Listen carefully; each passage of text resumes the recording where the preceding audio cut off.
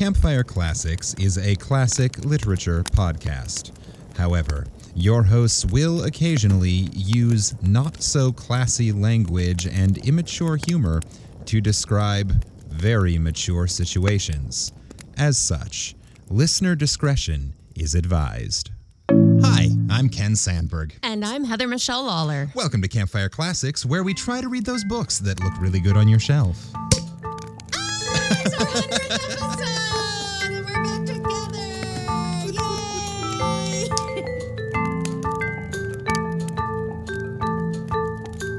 Oh, that was so loud. Was it? Sorry, baby. I forget you have headphones on there. I do. I'm also watching the little meter and you scream and I watch it. I like, oh, that's not the volume that we tested at. That spiked us real good. What are you talking about? I'm talking about how everyone listening to this episode just cringed. Can you hear the sparkles? Oh, yes. Really? Oh, yeah. It was fun. It kind of sounds a little bit like static, but yeah, you could definitely hear the sparkles. I just opened up Kava, which I didn't even know we had in the basement. I think I bought it a long time ago.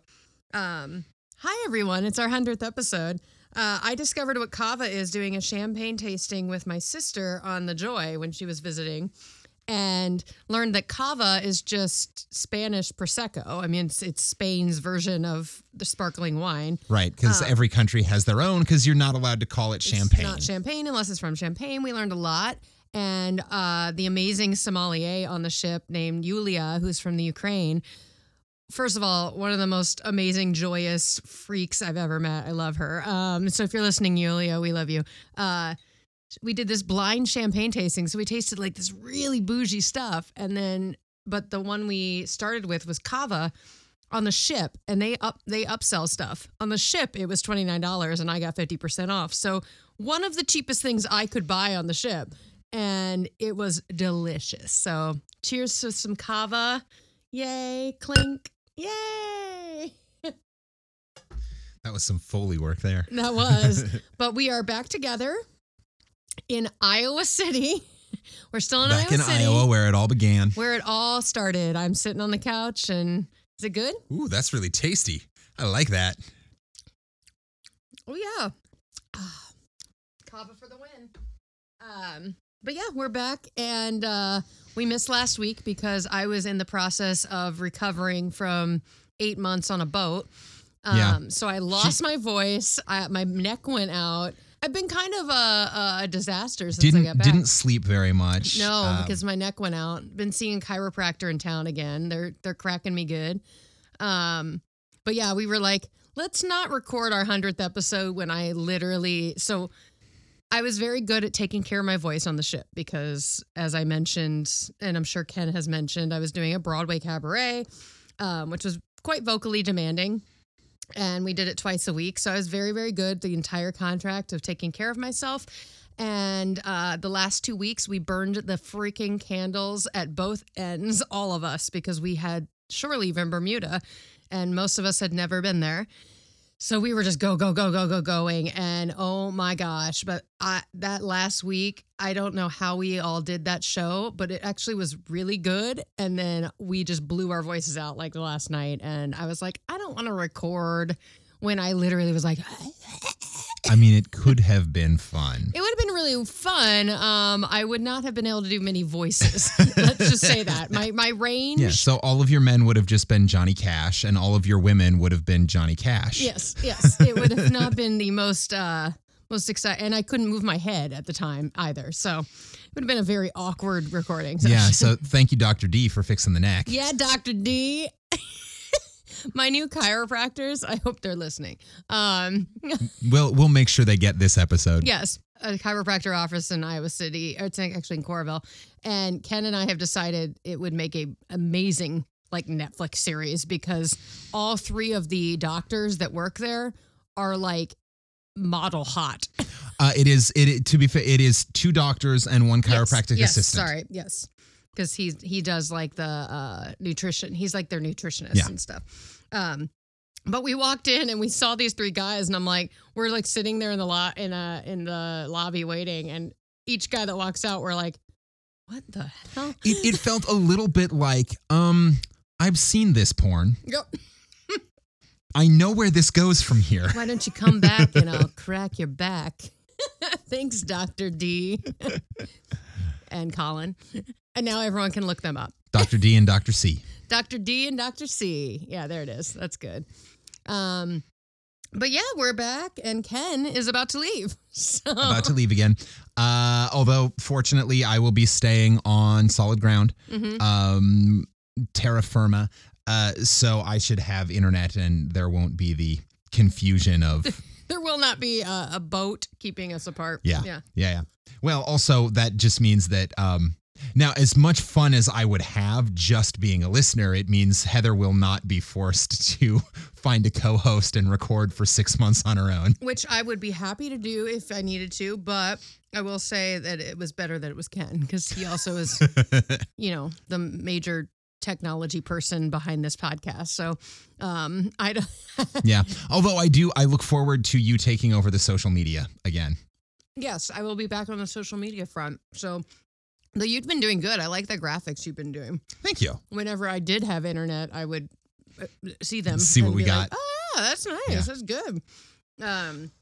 Huge shout out to Emily and to Craig and to Jamie and to Kim. And to Kim and Torin. Anybody who guest hosted with Ken, thank you so much. You're all rock stars, and you are officially part of Campfire Classics. Yeah. So Emily just, I believe yesterday opened or the day before, just this weekend. Opened Steel Magnolias. At Creed, where I have worked. At Creed. I believe Torin is getting ready to spend a summer in St. Louis performing in the Heights. Nice. And my mom just tested positive for COVID. Sorry, Jamie. So but I am happy to report that the worst seems to be behind her. She had one really bad day, and now she's on the upswing and improving. Yeah. And Craig's playing his music. Kim's living in New York. Planning a wedding. That's right. She is planning a wedding. So thank you all for helping us get through the craziness that was the last 6 months. Hopefully we are back to business as usual or business as intended. Intended. I like that. I don't know how usual things ever were around here. I don't think we are very usual. I think that we are very unusual, which is why people listen to this chaos. Yeah. I'm hoping that with Heather back at the forefront of our social media and communications, we can get a couple people in for some True Crimes and a Lie, because I've got at least 2 episodes worth of stories prepped. Okay. So we can do a couple of those. Hopefully you'll hear those in the next month or 2.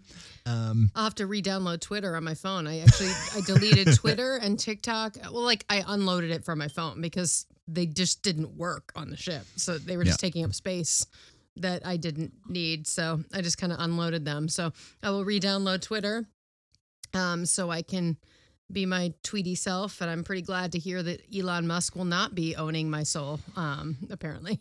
No, did you hear he lost $69 billion in the last year? Yeah, Tesla crashed or something. That sounds bad. Tesla didn't crash. I'll bet a Tesla crashed somewhere. I bet a Tesla crashed, and that probably caused some concern. But one Tesla crashed, and it cost Elon Musk $69 billion. $69 billion. Yeah. 69 billion. Just going for the unusual. Sure. No, I like it. As we do. We did just see Doctor Strange, so I'm feeling very unusual. Yeah, I checked out the new Doctor Strange. Which was my first movie theater experience. That was not the only time I've seen a movie since COVID hit. Was the cast of Footloose. We rented a theater to see Dune in Tampa, but it was a small theater. It was literally just 21 of us in the theater. So it didn't really feel like a movie theater experience. But this was the first time we went and I saw a movie with general public around. I promptly walked in and spilled half the popcorn because I don't function well in public anymore. No, it was very funny. Graceful. I walked right into a chair. I was like, and then the movie happened. And the dude with the big hair who was sitting right there looked over and laughed immediately. He was just like, oh, and I swore immediately. Was like, oh, I'm in public. I should probably not. And then I was like, if there's children in here, they're about to see Doctor Strange. They can handle the word fuck. It's Yeah. okay. In true Heather fashion, I walked into the room, made a scene, made people uncomfortable, and then made them laugh. And then made them laugh. Yeah. Hopefully. I don't know. I mean, they were laughing. The guy with the big hair laughed. No one was like, "Get out of here, you crazy hippie." Oh, that's a job for next time, is get someone to throw stuff. Throw stuff. Oh, Yeah, like get out of here, throw stuff. get out of here, you damn hippie. Damn hippie. Damn hippie. So while I was road tripping this, soon we'll get around to what it is we actually do. But this is it's our 100th episode. And we have a lot to catch up on. This is Ken and Heather are together again, so we're doing some catch up. While I was driving from North Carolina to Iowa, I made my last gas station stop. This story is fabulous. Pulled off it was the last stop in Indiana just before getting to Illinois. Driving the little yellow Beetle around. It's got all of our hippie liberal ass bumper stickers on the back of it. And what I'd been doing all the way across the country is going in and paying in cash for my gas, because gas prices being what they are, oftentimes if you pay in cash, they'll give you a little bit of a discount. Pro tip, I did not know that. In North Carolina, it was often as much as 20 cents a gallon cheaper. That's crazy.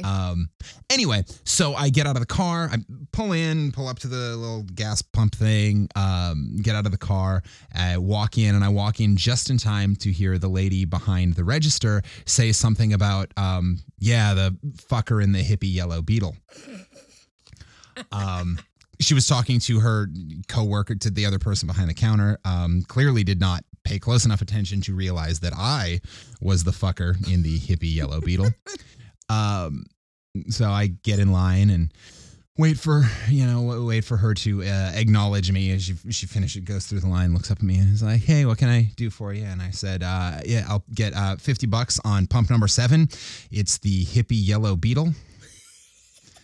And she looked at me, her blood drained from her face. She looked at me, she looked out at the car, she looked at the register, she hit a couple of keys, and she said, "You're all good." So basically, moral of the story is watch what you say, which, you always should. But really, the moral of the story is if you call people out on their bullshit, you get free gas. Yeah.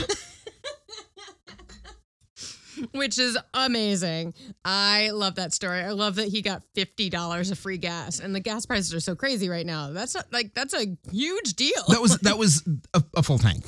$50 was the tank. That's a full tank on the Beetle. Yeah. So yeah, that's pretty crazy. So if you're listening, lady, thanks for the free gas. Thanks for the free gas, and also hope you learned your lesson. Yeah. Life hacks. Life Hacks by Campfire Classics. So, hey, listener, this is Campfire Classics, not a Life Hacks podcast, and not usually just Ken and Heather bullshitting about what they've done for the last 6 months. Are you kidding? That's kind of what we do. This is a literary comedy podcast where we take turns reading short stories that we take out of the public domain. We try to muddle our way through them as best we can, but we're reading them for the first time just as you're hearing them for the first time. And listening to them for the first time. So oftentimes the accents are strange choices. The words don't necessarily make sense. We will occasionally have to look up outdated or archaic language, and we will frequently laugh at things that maybe weren't a penis joke when they were written, but they certainly are now. 69 billion. Ejaculated. So often. Although, as my brother pointed out a couple of weeks ago, sometimes those penis jokes were penis jokes when they were written. Yeah, I mean, some authors were slyer than others. Some of them were, dirtier than others. But we choose stories out of the public domain because it's the best way to avoid getting sued. Yeah. And this week, I have selected a story for Heather to read for our 100th episode. 100! Oh, my Lord. Ting, ting, ting. Let's, cheers. That didn't work very good. Here we go. I'll get the... It's like the saddest noise. How's this one work? That one's not bad. Okay. Campfire Classics, where we test Foley live and see how much of it Ken leaves in on how much editing. will people hear this at home? All right, what am I reading today, Mr. Sandberg? So before every story, we like to read a few fun facts just to give you, the listener, and ideally the person reading, a little bit of context around what it is they're going to be reading. Things. This is an educational podcast as much as it is damn ridiculous. Yeah, it's edutainment. Yeah, see. But this week is our 100th episode, and longtime listeners will be unsurprised that I have chosen an Agatha Christie story this week. I was hoping. That's our muse. First-time listeners, that's because Agatha Christie is sort of our patron saint and the reason why we started this whole thing in the first place. However, we've covered her a bunch, talking about everything from her days as a surfer girl to her mysterious disappearance, and from her play The Mousetrap, holding the record for longest running play, to the fact that she is the third best-selling author of all time, falling only behind Shakespeare and God. The works of Shakespeare. We saying God wrote the Bible? The works of Shakespeare and the Bible are the only two things to sell better than her, and I just think it's funnier to say that she's third place behind Shakespeare and God. I love that. I love that very much. Anyway, if you want to hear more details about her, you can go check out any of our previous episodes where we read her stories. There are a bunch of them. Basically, she's amazing. Yes. But I'm not going to talk about her much, as cool as she is. I am instead going to list shows that we are now better than because we made it to 100 episodes. Awesome.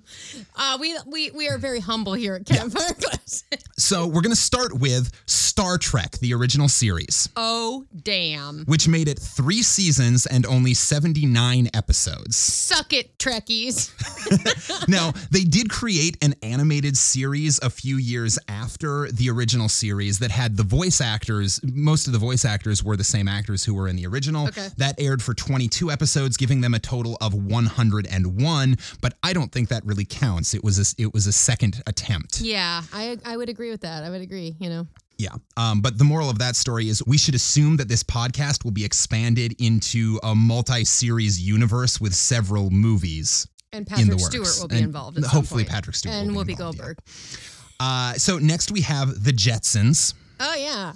It took The Jetsons 25 years to produce only 75 episodes. Oh my gosh, really? They ran 3 seasons, but it was spread out. Like the first one was in the 60s. Yeah. The second one was in the late 70s. The third one was in the early 80s. Yeah, I was going to say, I remember watching it in the 80s, and those were not reruns necessarily. Yeah. And then there was a movie that came out in like 1990 that was the final episode. Oh. But over 25 years, they aired 75 episodes, which means mathematically they averaged 3 episodes a year. Lazy. So, Campfire Classics is better than Hanna-Barbera. Suck it, Hanna-Barbera. I love that both the first examples were space stories. Sci-fi. Sci-fi space. I intentionally did not include Firefly on this list because I felt it was going a little sci-fi heavy. Well, and also Firefly got the shit into the stick. Yeah. Well, many shows canceled early did. Launching the careers of James Franco, Linda Cardellini, Seth Rogen, and Jason Segel, the show Freaks and Geeks ran for a single 18-episode season. Yeah. Chappelle's Show got 28 episodes in 3 seasons, and 1 season of Studio 60 on the Sunset Strip yielded 22 episodes. All of this means that Campfire Classics has managed a longer run than Judd Apatow, Dave Chappelle, and Aaron Sorkin combined. Suck it, gentlemen.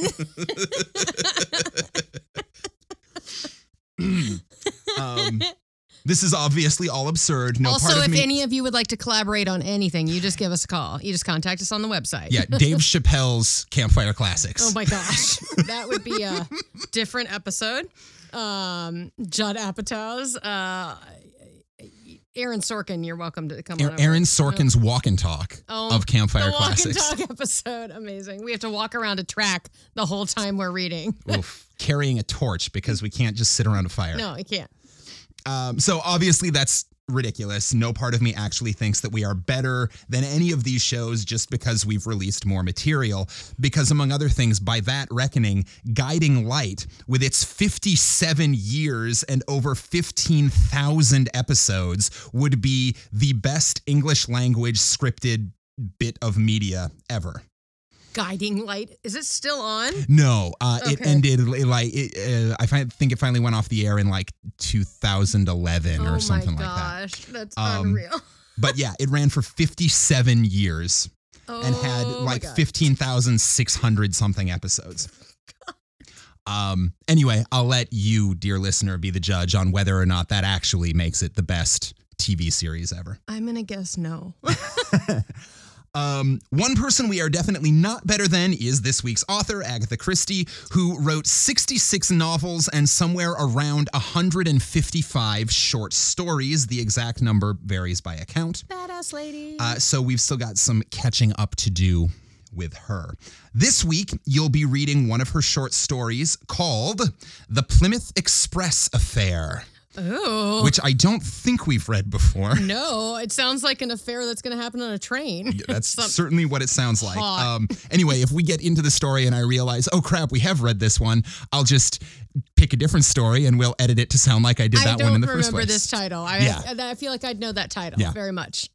So that's what we're doing this week. Cool. Let's start this fire. Let's do it. Ooh, it's crackly. The Plymouth Express Affair by Agatha Christie.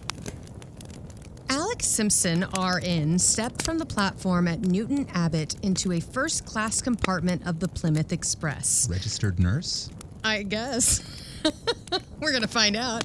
I'm guessing it's like a British, like, we're going to find out.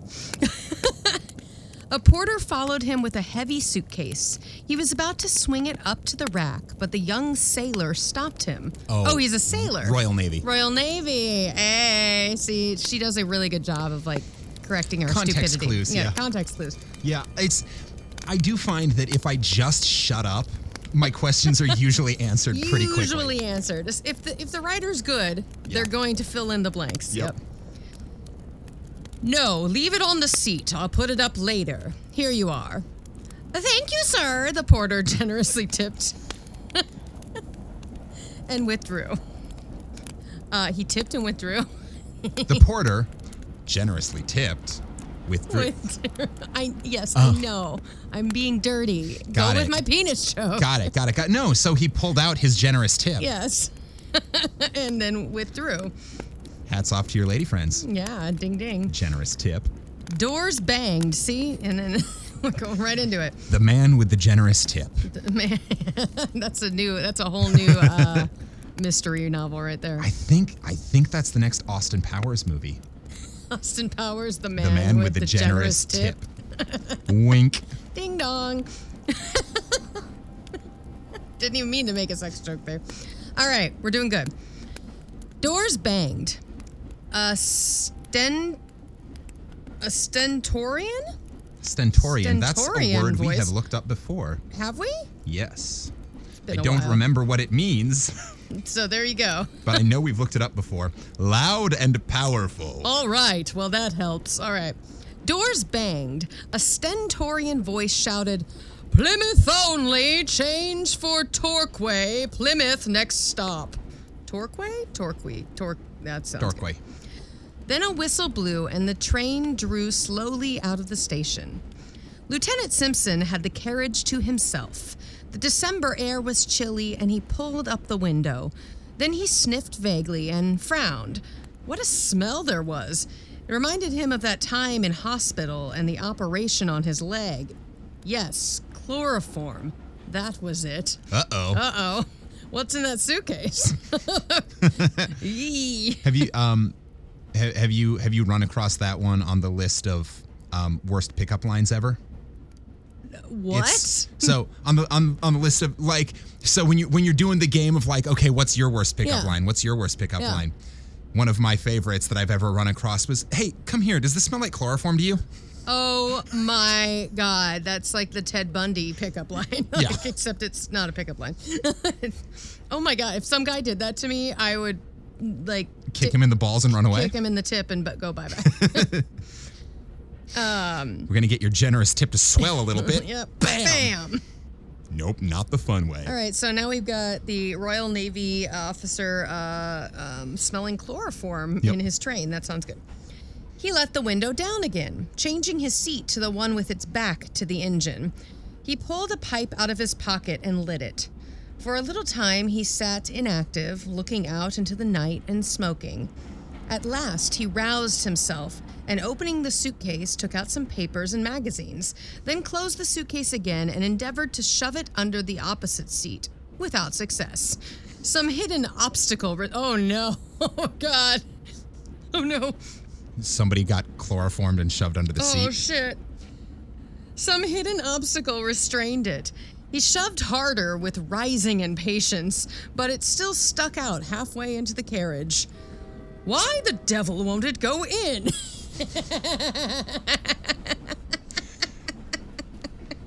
He muttered. You can try just pushing harder, but in my experience, that's not the best way to work things out. A little patience, a little tactical maneuvering, and ease. Anyway, some grease, some. Why the devil won't it go in? He muttered, and hauling it out completely, he stooped down and peered under the seat. A moment later, a cry rang out into the night, and the great train came to an unwilling halt in obedience to the imperative jerking of the communication cord. Oh, Lord. Oh, no! Poirot's here! Yes! Mon ami, said Poirot, you have, I know, been deeply interested in this mystery of the Plymouth Express. What? He's telling the story. We have jumped locality by the sound of it. Okay. Mon ami, said Poirot, you have, I know, been deeply interested in this mystery of the Plymouth. I can't do his accent. That is wildly not Belgian. You're out of practice. Fuck me. You're out of practice. I just thought. Out of practice? When have I ever been good at the French-Belgian accents? Mon ami, said Poirot, you have, I know, been deeply interested in this mystery of the Plymouth Express. Read this. I picked up the note he flicked across the table to me. It was brief and to the point. Dear Sir, I shall be obliged if you will call upon me at your earliest convenience. Yours faithfully, Ebenezer Halliday. The connection was not clear to my mind, and I looked inquiringly at Poirot. For answer, he took up the newspaper and read aloud. A sensational discovery was made last night. A young naval officer returning to Plymouth found under the seat of his compartment the body of a woman stabbed through the heart. Oh, that sucks. Oh, dear. So not chloroformed. I'm guessing chloroform probably was chloroformed used. First, yeah. Which is nice. I mean, at least he numbed her before, or they numbed them. I guess I don't know if it was a woman or a man. The officer at once pulled the communication cord and the train was brought to a standstill. The woman, who was about 30 years of age and richly dressed, has not yet been identified. And later we have this. The woman found dead in the Plymouth Express has been identified as the Honorable Mrs. Rupert Carrington. You see now, my friend, or if you do not, I will add this. Mrs. Rupert Carrington was, before her marriage, Flossie Halliday, daughter of Old Man Halliday, the Steel King of America. Her name was Flossie? Flossie. That is a very theatrical sounding name. Was she a redheaded actress? I hope she was a redheaded actress, and we find out she did it all along, and, Flossie Halliday. All right, so now her dad has emailed. Yes. Yeah, her dad emailed Poirot real quick. He's also a time traveler. Yeah. So Ebenezer Halliday is Flossie's dad. All right, cool. And he's the Steel King of America. And he has sent for you. Splendid. I did him a little service in the past, an affair of bearer bonds, and once, when I was in Paris for a royal visit, I had Mademoiselle Flossie pointed out to me. La jolie petite pensionnaire. The pretty little rich lady? Pensionnaire? Jolie? Ah, pensionnaire. The pretty little boarder. Boarder as in a person who is boarding in a house. Okay, cool. So, la jolie petite pensionnaire. She had the jolie dot, too. What's a jolie dot? Little dot? Little... Dowry. Oh, she had a pretty dowry, She had a pretty dowry, too. So everyone was on after that. It caused trouble and nearly made a bad affair. How was that? A certain Count de la Rochefort, bien mauvais... I hate you, Poirot. I hate you so much. Bien mauvais sujet. A good something. A good. Hang on. A good match. A good. A very bad topic. Okay. So he's just a bad he's a bad egg kind of. Yeah. It's like that's kind of what it translates to. Yeah. So We don't like him. de la Rochefort is a dickwad. A bad hat, as you would say. Yes. Yeah. There it is. See, context clues. Sometimes if you just shut up. If you just shut up and read. An adventurer pure and simple who knew how to appeal to a romantic young girl. Luckily, her father got wind of it in time. He took her back to America in haste. I heard of her marriage some years later, but know nothing of her husband. I said. The Honorable Rupert Carrington is no beauty by all accounts. He'd pretty much run through his own money on the turf, and I should imagine old man Halliday's dollars came along in the nick of time. I should say that for a good-looking, well-mannered, utterly unscrupulous young scoundrel, it would be hard to find his match. Wow. So right, Hastings doesn't love this guy either? Nope, not a huge fan. Poor little lady. Elle n'est pas bien tombée. Tombée par de beret. Yeah. So literally, that is, she didn't fall well, but I think what it means is it didn't go well for her. Yeah, like she fell for someone, but it didn't go well. Like, yeah, it's like or like the dice didn't fall in her favor. Yeah, the affair did not go in her favor. I knew that one though. Look at that, because tombée, pas de beret is because the tombée is a fall. Is the fall. Yeah. Look, ballet. I fancy he made it pretty obvious at once that it was her money and not she that had attracted him. I believe they drifted apart almost at once. I have heard rumors lately that there was to be a definite legal separation. Old man Halliday is no fool. He would tie up her money pretty tight. I dare say. Anyway, I know as a fact that the Honorable Rupert is said to have been extremely hard up. There's a lot of dick jokes in here. Aha, I wonder. You wonder what? My good friend, do not jump down my throat like that. You are interested, I see. Supposing you accompany me to see Mr. Halliday. There is a taxi stand at the corner. A very few minutes suffice to whirl us to the Succumb House in Park Lane, rented by the American magnate. We were shown into the library, and almost immediately we were joined by a large, stout man with piercing eyes and an aggressive chin. Mr. Poirot, said Mr. Halliday. He's definitely from Texas. I guess I don't need to tell you what I want for you. You read the papers, and I'm never one to let the grass grow under my feet. I happened to hear you were in London, and I remembered the good work you did over those bonds. Never forget a name. I've got the pick of Scotland Yard, but I'll have my man as well. Money no object. All the dollars were made from my little girl, and now she's gone. I spend my last cent to catch the damn scoundrel that did it, see? So it's up to you to deliver the goods. I like that when we're reading these stories, your American accent becomes aggressively American. Well, he's a stout American businessman who is made his made his fortune in steel. So I have this. He's very blue collar, and I'm just going with Texas. Great. Or somewhere southern. Poirot bowed. I accept, monsieur, all the more willingly that I saw your daughter in Paris several times.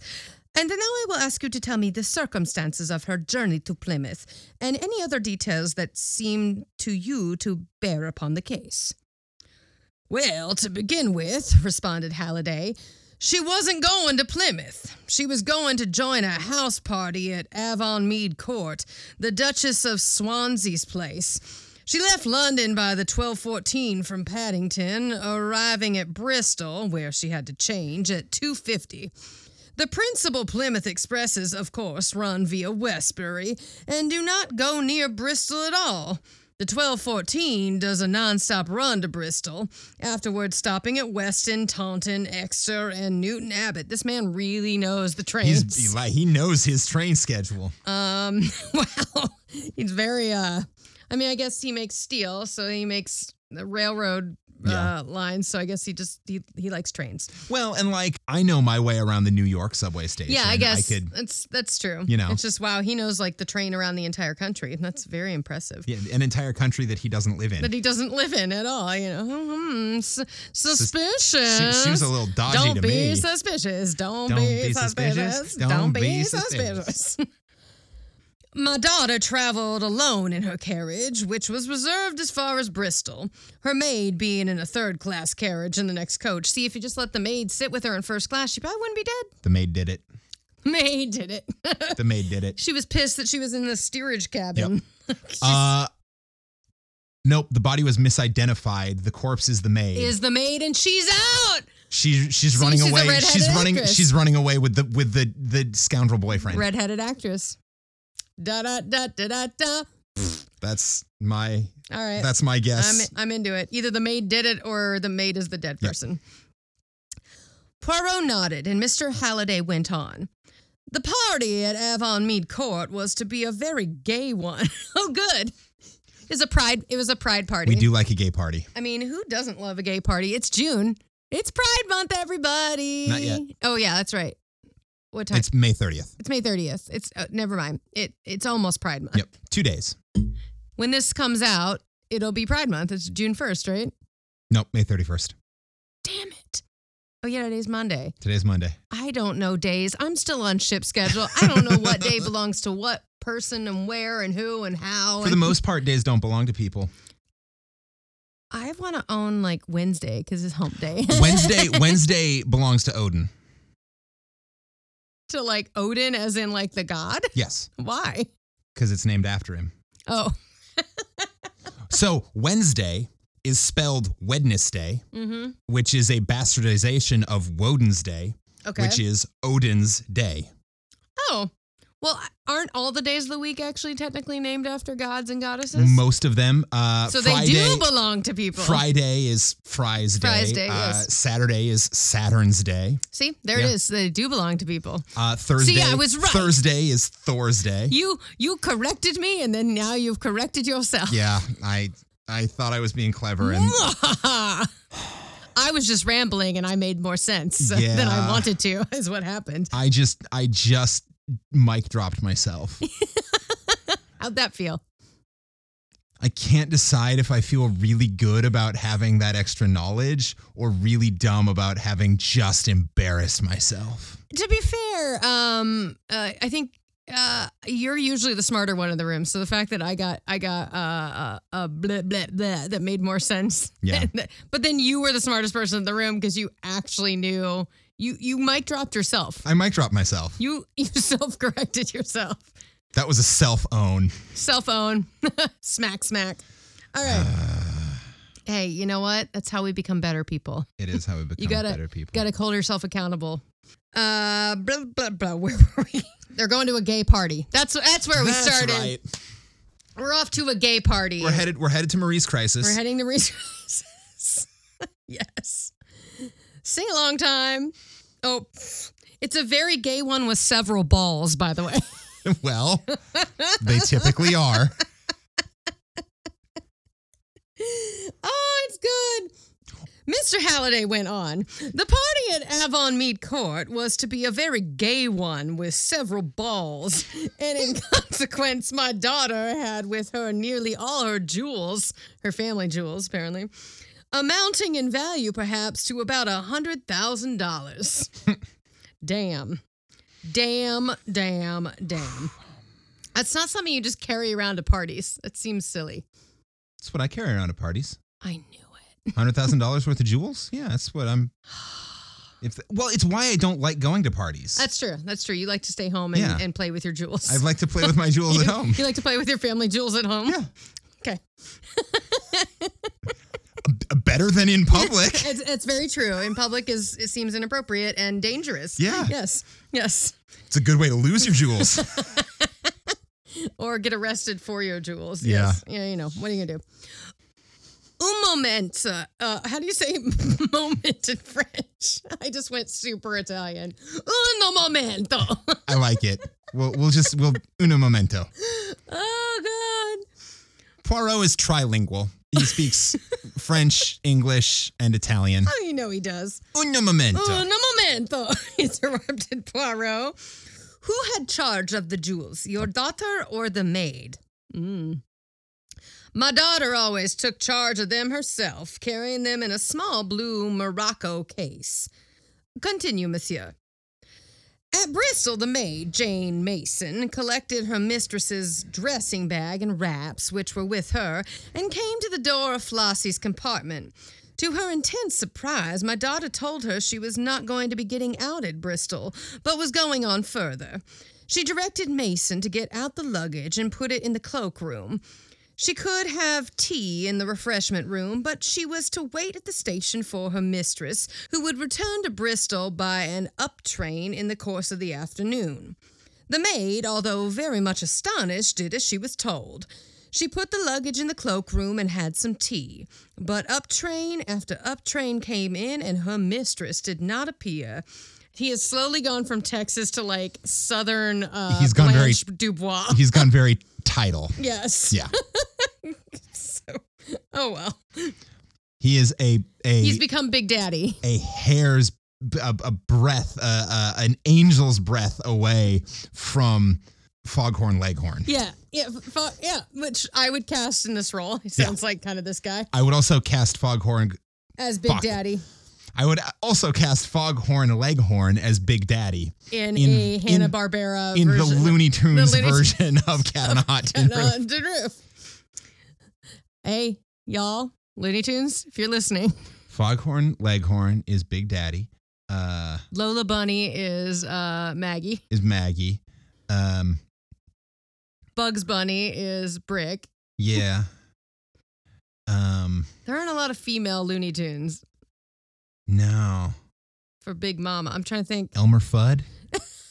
In drag. Love it. That play would take forever because it'd be stuttered the whole time. Oh my God. All right. Wow, that was some real good narrowcasting right there. Yeah.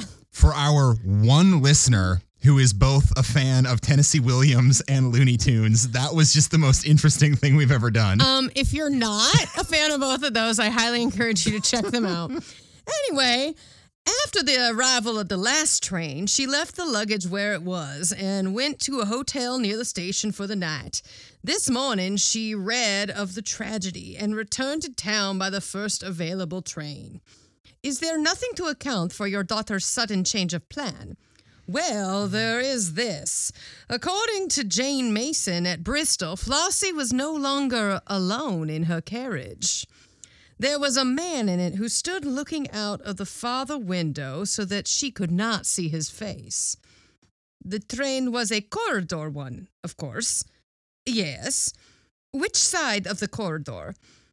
On the platform side. My daughter was standing in the corridor as she talked to Mason. There is no doubt in your mind? Excuse me. He got up and carefully straightened the inkstand, which was a little askew. Je vous demande pardon. Please beg my pardon. You must forgive me. Begging your pardon. He continued, reseating himself. It affects my nerves to see anything crooked. Yes, OCD. Yes. Poirot, your OCD is showing. He is so OCD, and I love it. It affects my nerves to see anything crooked. Strange, is it not? I was saying, monsieur, that there is no doubt in your mind as to this probably unexpected meeting being the cause of your daughter's sudden change of plan. It seems the only reasonable supposition. You have no idea as to who the gentleman in question might be? The millionaire hesitated for a moment and then replied, No, I do not know at all. Now, as to the discovery of the body. It was discovered by a young naval officer who at once gave the alarm. There was a doctor on the train. He examined the body. She had been first chloroformed and then stabbed. He gave it as his opinion that she had been dead for about 4 hours, so it must have been done not long after leaving Bristol, probably between there and Weston, possibly between Weston and Taunton. And the jewel case. The jewel case, Monsieur Poirot, was missing. One more thing, monsieur. Your daughter's fortune. To whom does it pass at her death? Flossie made a will soon after her marriage, leaving everything to her husband. He hesitated for a moment and then went on. I may as well tell you, Monsieur Poirot, that I regard my son-in-law as an unprincipled scoundrel, and that, by my advice, my daughter was on the eve of freeing herself by him by legal means. No difficult matter. I settled her money upon her in such a way that he could not touch it during her lifetime. But although they have lived entirely apart for some years, she has frequently acceded to his demands for money rather than face an open scandal. However, I was determined to put an end to this, and at last Flossie agreed, and my lawyers were instructed to take proceedings. All right, I'm going to amend my previous theory for an even wilder theory. Oh, love it, love it, love it. The dead body is her husband, who they dressed up in drag and murdered in order to get her away from him. There was no maid. Oh, he's part of it. Dad is part of it. Dad is part of the plan. There was no maid. Okay. She just moved all of her stuff into the maid's apartment in order to get away from her apartment where she had just murdered her now done up in drag husband. Scoundrel husband. And the doctor was also paid off. I haven't decided which character he is. The doctor is Dad in a costume. I don't know. There was a maid. The doctor is the maid in a costume. Up. Yes. Okay. Cool. Everyone's in costumes. So we just played 3-card Monty. Love it. Everyone shuffled over, and now there is a dead man in a wig in a morgue somewhere. Dead man in a wig. Who has been falsely identified as that was a weird Flossie autopsy. Halliday. So the autopsy person has also been the autopsy person was chloroformed. Oh, got it. Okay. All right, let's see what happens. Okay, so Daddy got her to basically sign the money away from her husband, or had at least convinced her. Yes. We don't know if it's happened yet. Okay. And where is Monsieur Carrington? In town. I believe he was away in the country yesterday, but he returned last night. Poirot considered a little while, and he said, I think that is all, monsieur. Would you like to see the maid, Jane Mason? If you please. Halliday rang the bell and gave a short order to the footman. A few minutes later, Jane Mason entered the room, a respectable, hard-featured woman, as emotionless in the face of tragedy as only a good servant can be. Oh, Jesus. It's like, oh my God, we serve rich people. We see this shit all the time. They're always dying. They're always dying and being dramatic and losing their jewels and going to balls and killing us and making us pretend to be them. Oh, man. You will permit me to put a few questions. Your mistress, she was quite as usual before starting yesterday morning, not excited or flurried. Oh, no, sir. Apparently she's British. Great. Cool. Well, she has to put on a British accent to disguise the fact that she's the dead daughter. But at Bristol, she was quite different. Yes, sir. Regular upset. So nervous that she didn't seem to know what she was saying. What did she say exactly? Well, sir, as near as I can remember, she said, Mason, I've got to alter my plans. Something has happened. I mean, I'm not getting out here after all. I must go on. Get out the luggage and put it in the cloakroom, and then have some tea and wait for me in the station.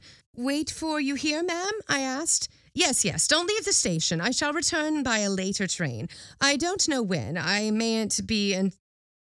mayn't be until quite late. Very well, ma'am, I says. Oh no, she's definitely Cockney. Anyway, Too late. I've made my choice. It wasn't my place to ask questions, but I thought it very strange. It was unlike your mistress, eh? Very unlike her, sir. What do you think?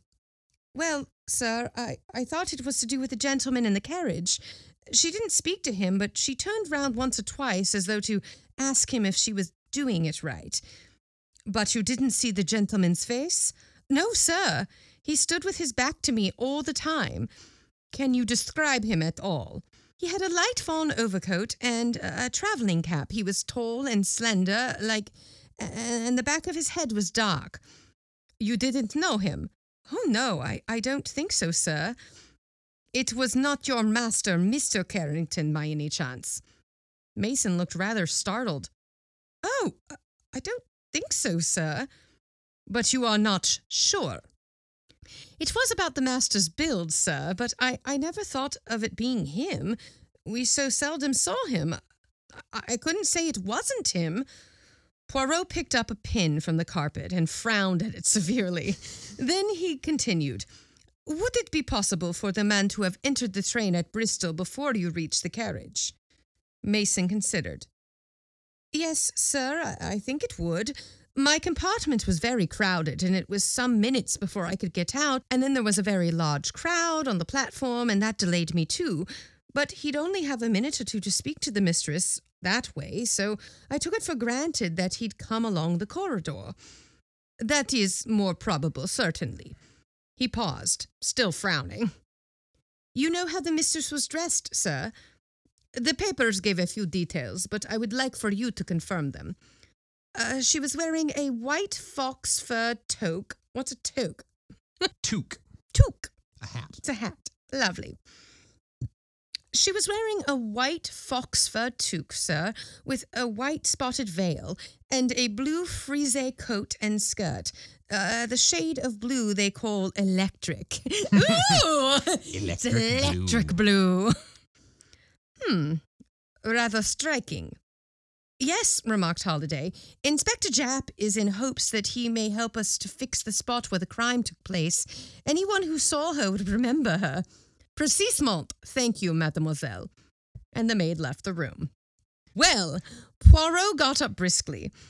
That is all I can do here, except, monsieur, that I would ask you to tell me everything, but everything. I have done so. Are you sure? I'll say I have done so. I have, sir. Are you sure? Absolutely. Then there is nothing more to be said. I must decline the case. Why? Because you have not been frank with me. I assure you, you are keeping something back. There was a moment's pause, and then Halliday drew a paper from his pocket and handed it to my friend. I guess that's what you're after, Monsieur Poirot. Though how you know about it fairly gets my goat. Because someone's always withholding information. Well, yes, and he can tell because he's Poirot. Poirot smiled and unfolded the paper. It was a letter written in thin, sloping handwriting. Poirot read it aloud. Chère Madame, it is with infinite pleasure that I look forward to the felicity of meeting you again. After your so amiable reply to my letter, I can hardly restrain my impatience. I have never forgotten those days in Paris. It is most cruel that you should be leaving London tomorrow. However, before very long, and perhaps sooner than you think, I shall have the joy of beholding once more the lady whose image has ever reigned supreme in my heart. Believe, chère Madame, all the assurances of my most devoted and unaltered sentiments, Armand de la Rochefort. Uh-oh. All right, scoundrel. Poirot handed the letter back to Halliday with a bow. I fancy, monsieur, that you did not know that your daughter intended renewing her acquaintance with the Count de la Rochefort. It came as a thunderbolt to me. I found this letter in my daughter's handbag. As you probably know, Monsieur Poirot, this so-called Count is an adventurer of the worst type. Poirot nodded. But what I want to know is how you knew of the existence of this letter. My friend smiled. Monsieur, I did not, but to track footmarks and recognize cigarette ash is not sufficient for a detective. He must also be a good psychologist. I knew that you disliked and mistrusted your son-in-law. His benefits by your daughter's death, the maid's description of the mysterious man, bears a sufficient resemblance to him, yet you are not keen on his track. Why? Surely because your suspicions lie in another direction. Therefore, you were keeping something back. You're right, Monsieur Poirot. I was sure of Rupert's guilt until I found this letter. It unsettled me horribly. Yes, the Count says before very long, and perhaps sooner than you think. Perhaps he would not want to wait until you should get wind of his reappearance. Was it he who traveled down from London by the 12:14 and came along the corridor to your daughter's compartment? The Count de la Rochefort is also, if I remembered right, tall and dark. The millionaire nodded. Well, monsieur, I will wish you a good day. Scotland Yard has, I presume, a list of the jewels? Yes, I believe Inspector Japp is here now if you'd like to see him. Japp was an old friend of ours and greeted Poirot with a sort of affectionate contempt. And how are you, monsieur? Not bad feeling between us, though we have got our different ways of looking at things. How are the little grey cells, eh? Going strong? Poirot beamed upon him. They function, my good Japp. Assuredly they do. Then that's all right. Think it was the Honourable Rupert or Crook. We're keeping an eye on all the regular places, of course. We shall know if the shiners are disposed of, and of course whoever did it isn't going to keep them to admire their sparkle. Not likely. I'm trying to find out where Rupert Carrington was yesterday.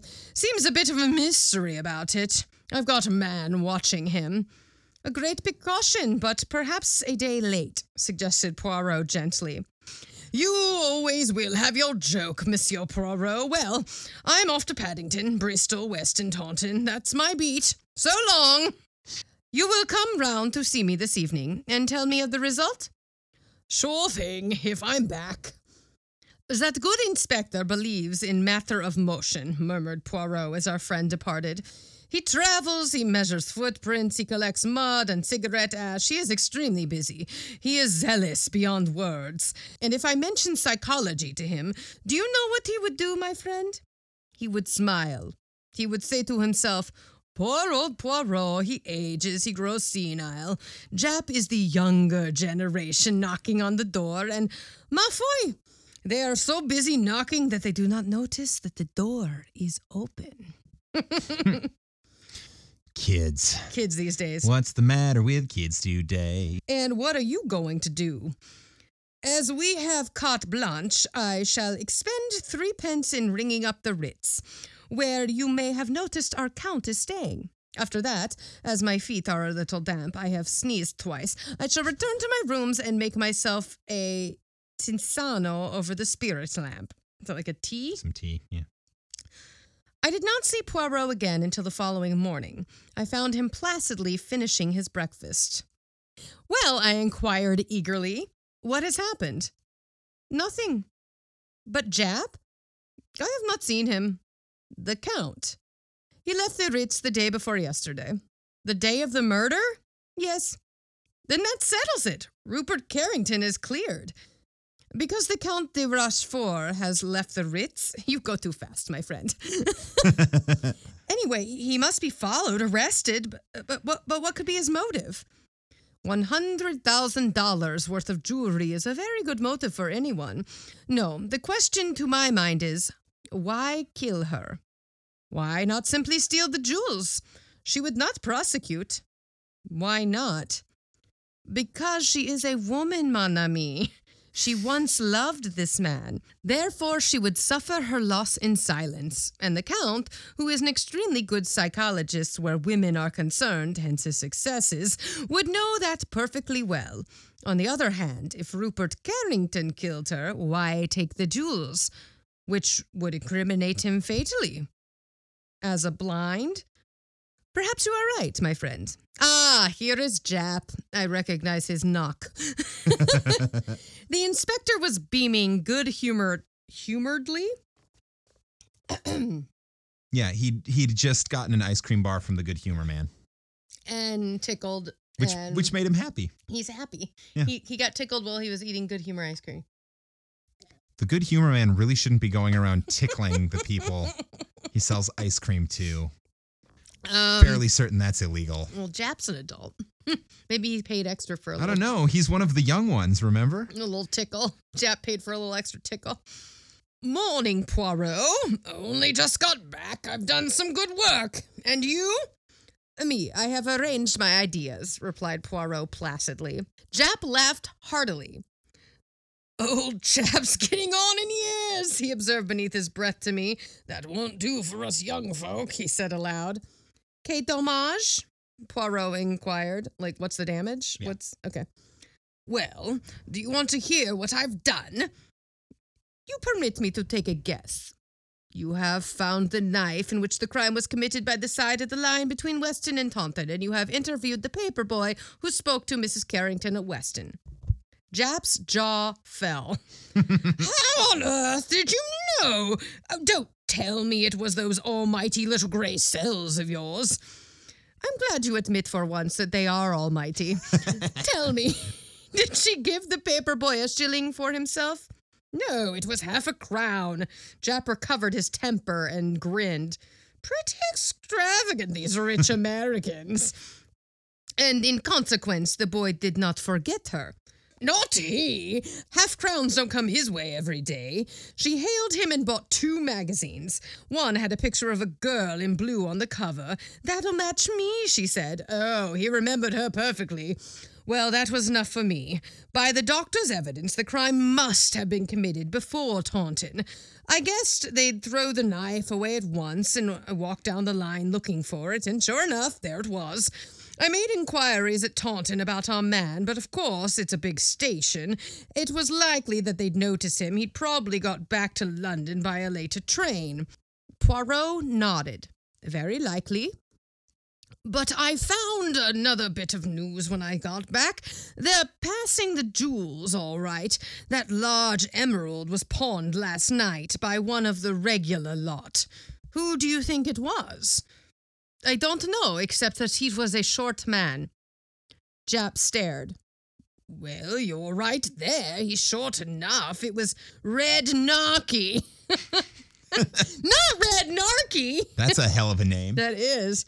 Who on earth is Red Narky, I asked. It's like, not more people. A particularly sharp jewel thief, sir, and not one to slick at murder. No, and not one to stick at murder. Usually works with a woman, Gracie Kidd. So they're like Bonnie and Clyde. Yeah. Cool. But she doesn't seem to be in it this time, unless she's got off to Holland with the rest of the swag. You've arrested Narky? Sure thing, but mind you, it's the other man we want. The man who went down with Mrs. Carrington in the train. Who went down on Mrs. Carrington in the train? Yeah, apparently that's something you can get arrested for in England, which is rude. Well, I mean, I guess it is a public space. It's kind of like playing with your jewels in public. And they killed her afterwards. Yeah. So I guess it wasn't necessarily that act, but it was the thing they did afterwards. So the man who went down with Mrs. Carrington in the train, he was the one who planned the job right enough, but Narky won't squeal on a pal. I noticed that Poirot's eyes had become very green. I think, he said gently, that I can help find Narky's pal for you, all right? One of your little ideas, eh? Jap eyed Poirot sharply. Wonderful how you manage to deliver the goods sometimes at your age and all. Devil's own luck, of course. Perhaps, murmured my friend. Hastings, my hat. And the brush. So, my galoshes, if it still rains.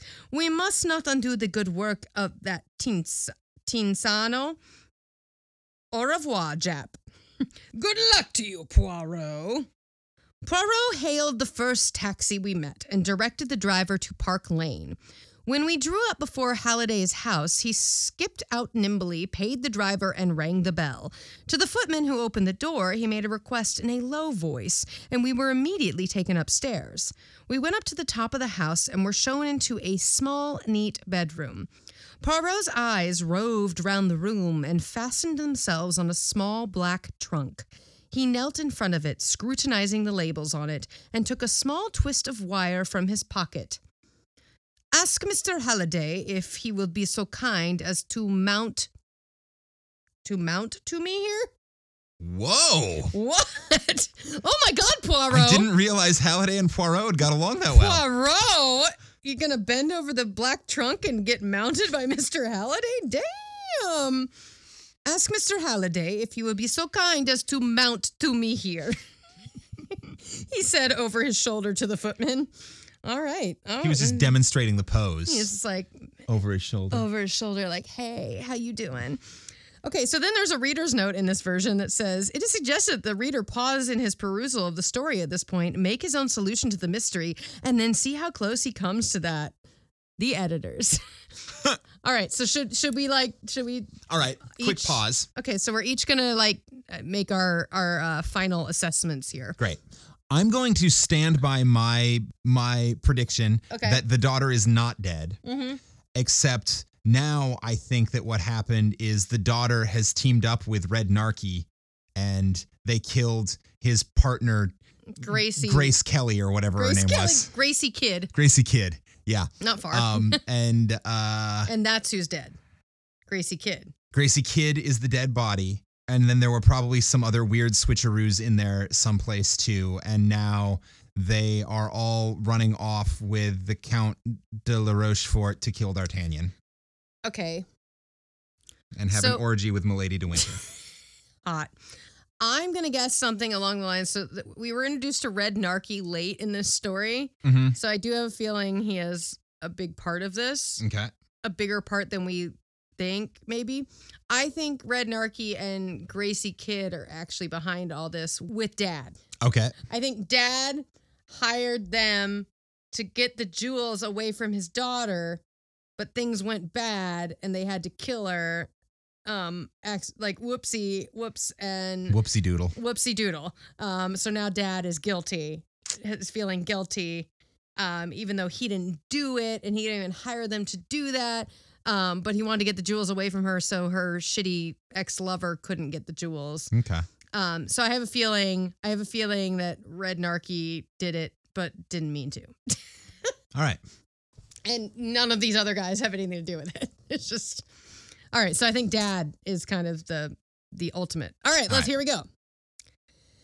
The man departed, and Poirot gently coaxed the lock of the trunk with a practiced hand. In a few minutes, the lock gave, and he raised the lid of the trunk. Swiftly, he began rummaging among the clothes it contained, flinging them out on the floor.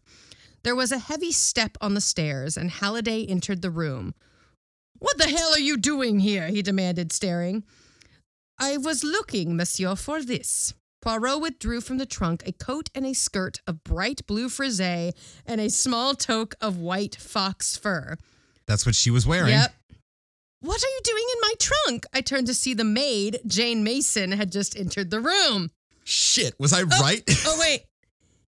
If you will just shut the door, Hastings. Thank you. Yes. And stand with your back against it. Now, Mr. Halliday, let me introduce you to Gracie. Oh, we were both right. Okay. Okay.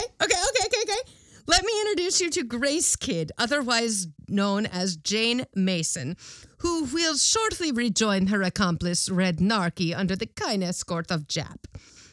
It was the most simple. Poirot waved a deprecating hand, then helped himself to more caviar? Awesome. Where'd he get caviar? Rich guy's house. It's also in the bin. He was like, I'll take some of this. That sounds delicious. It was not every day that one lunches with a millionaire.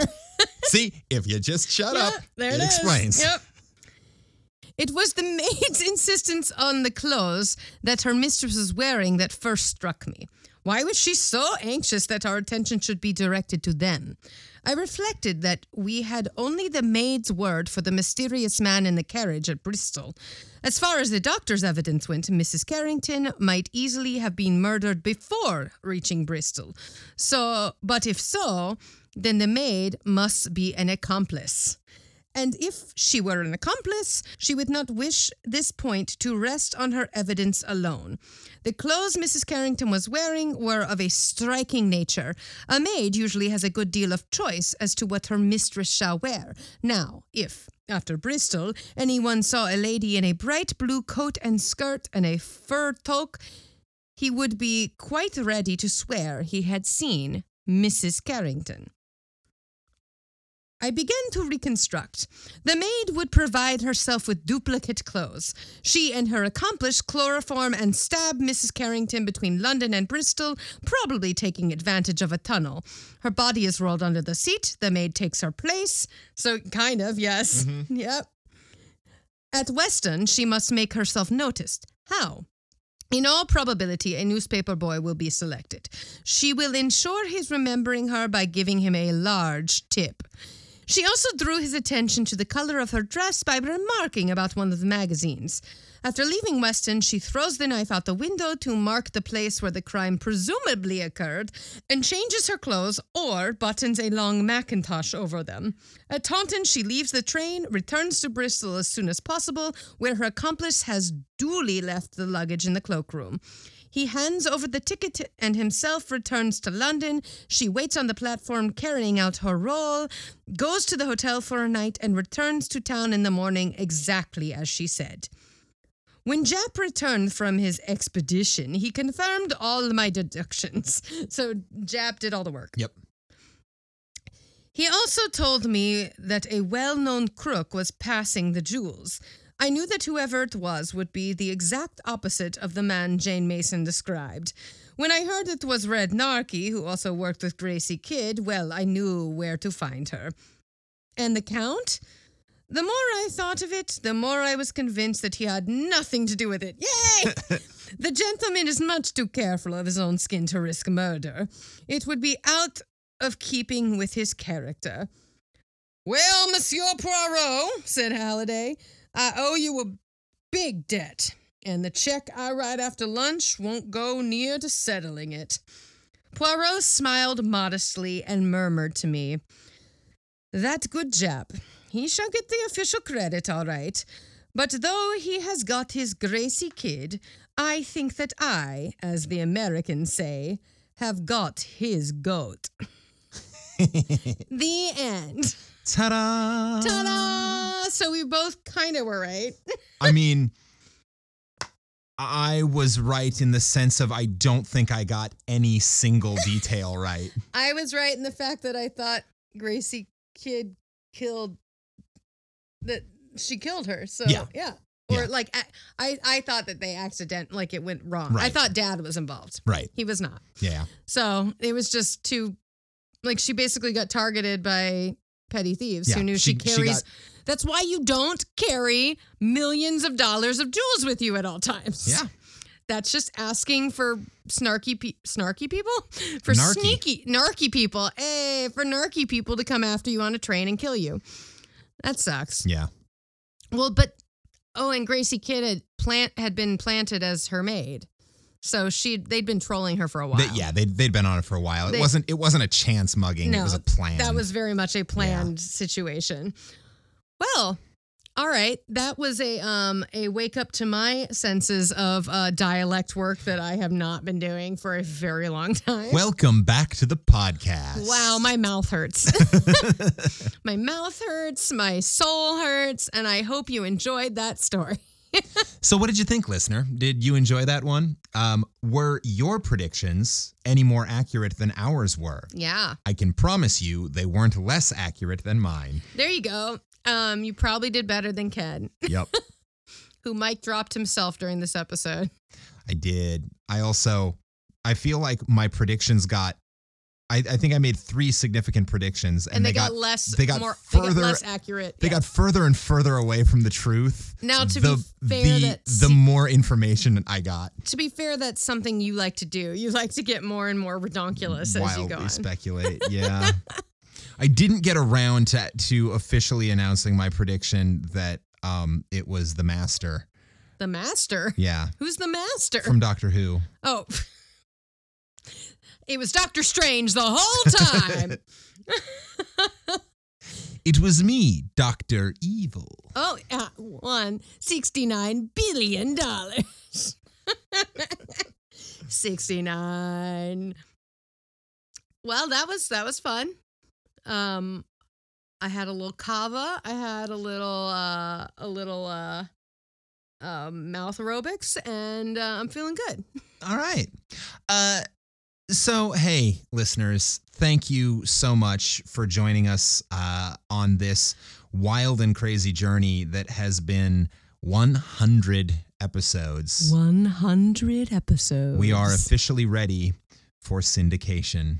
Yes, anyone who wants to give us some money, feel free anytime. Apparently that's part of the reason in television that 100 episodes is such a big deal, is because it was one of the first things that was benchmarked as like, if you make it to 100 episodes, we'll pick up the show for syndication. So we can run it continuously. Because what it meant is they could do a new episode every night, Monday through Friday in reruns, and run it for like a full season. Yeah, run it for a like full half season. the year. Yeah. So they wouldn't have to worry about like, oh, we just saw this episode yesterday. Yeah. That makes sense. Mm-hmm. That makes sense. So yeah, syndication. Anybody out there wanna pick us up? I'll work on my dialects. Promise. Or that may be one of the best parts of this podcast is I'm not good at them. Or she won't. Or I won't. I'll do whatever you tell me if you give me $69 billion. So that's the price, huh? 69 billion, apparently. Yes. All right, cool. So Google Podcast or any of those places, if you want to pick up the podcast, $69 billion. Richard Branson. If you're listening. Elon Musk. No, he doesn't have it anymore. That's true. That he lost it. Who else is shitty out there? Let's see. Most of them. Most of them. I'll take their money and use it for good. Cool. So listeners, let us know what you thought about that one. Please, reach out, message us, either on any of the social medias, which Heather will be taking over from now on. So she'll probably be better at it than I was. I'll respond. I'll say, hey, thanks. Or shoot us an email at 5050artsproduction@gmail.com. Let us know what you thought of this story. Let us know what you would do for $69 billion. And I would do pretty much anything for 69. And I mean, while you're doing, well, you could also let us know what you would do for $69. Huh. Just because I feel like that's a more interesting question. What would you do for $69? Yum. No, that's a different commercial. That's a very different commercial. Is it something yummy? Would you do something yummy for $69? I can think of a few things I'd do for $69 that involve yumminess. And when you shoot us that email and that message, please include this week's secret passcode, which is generous tip. Generous tip. Yeah, that's something a lot of people would do for $69. Just a generous tip. Would you do a generous tip for $69? Yeah, I think that's all for me. You got anything else before we wrap up here? That's it. I'm excited to be back, and I love y'all. Follow us on all the social medias, and yeah, do reach out. We'll respond, or I'll respond, or someone will respond. The show will respond. The show will respond. The show must respond. Ah. And on that note, until next week, this has been Campfire Classics, where we try to read those books that look really good on your shelf. Happy birthday to us. Happy birthday to us. We're centennials now. Happy birthday to us. Fortunately, that melody is now in public domain.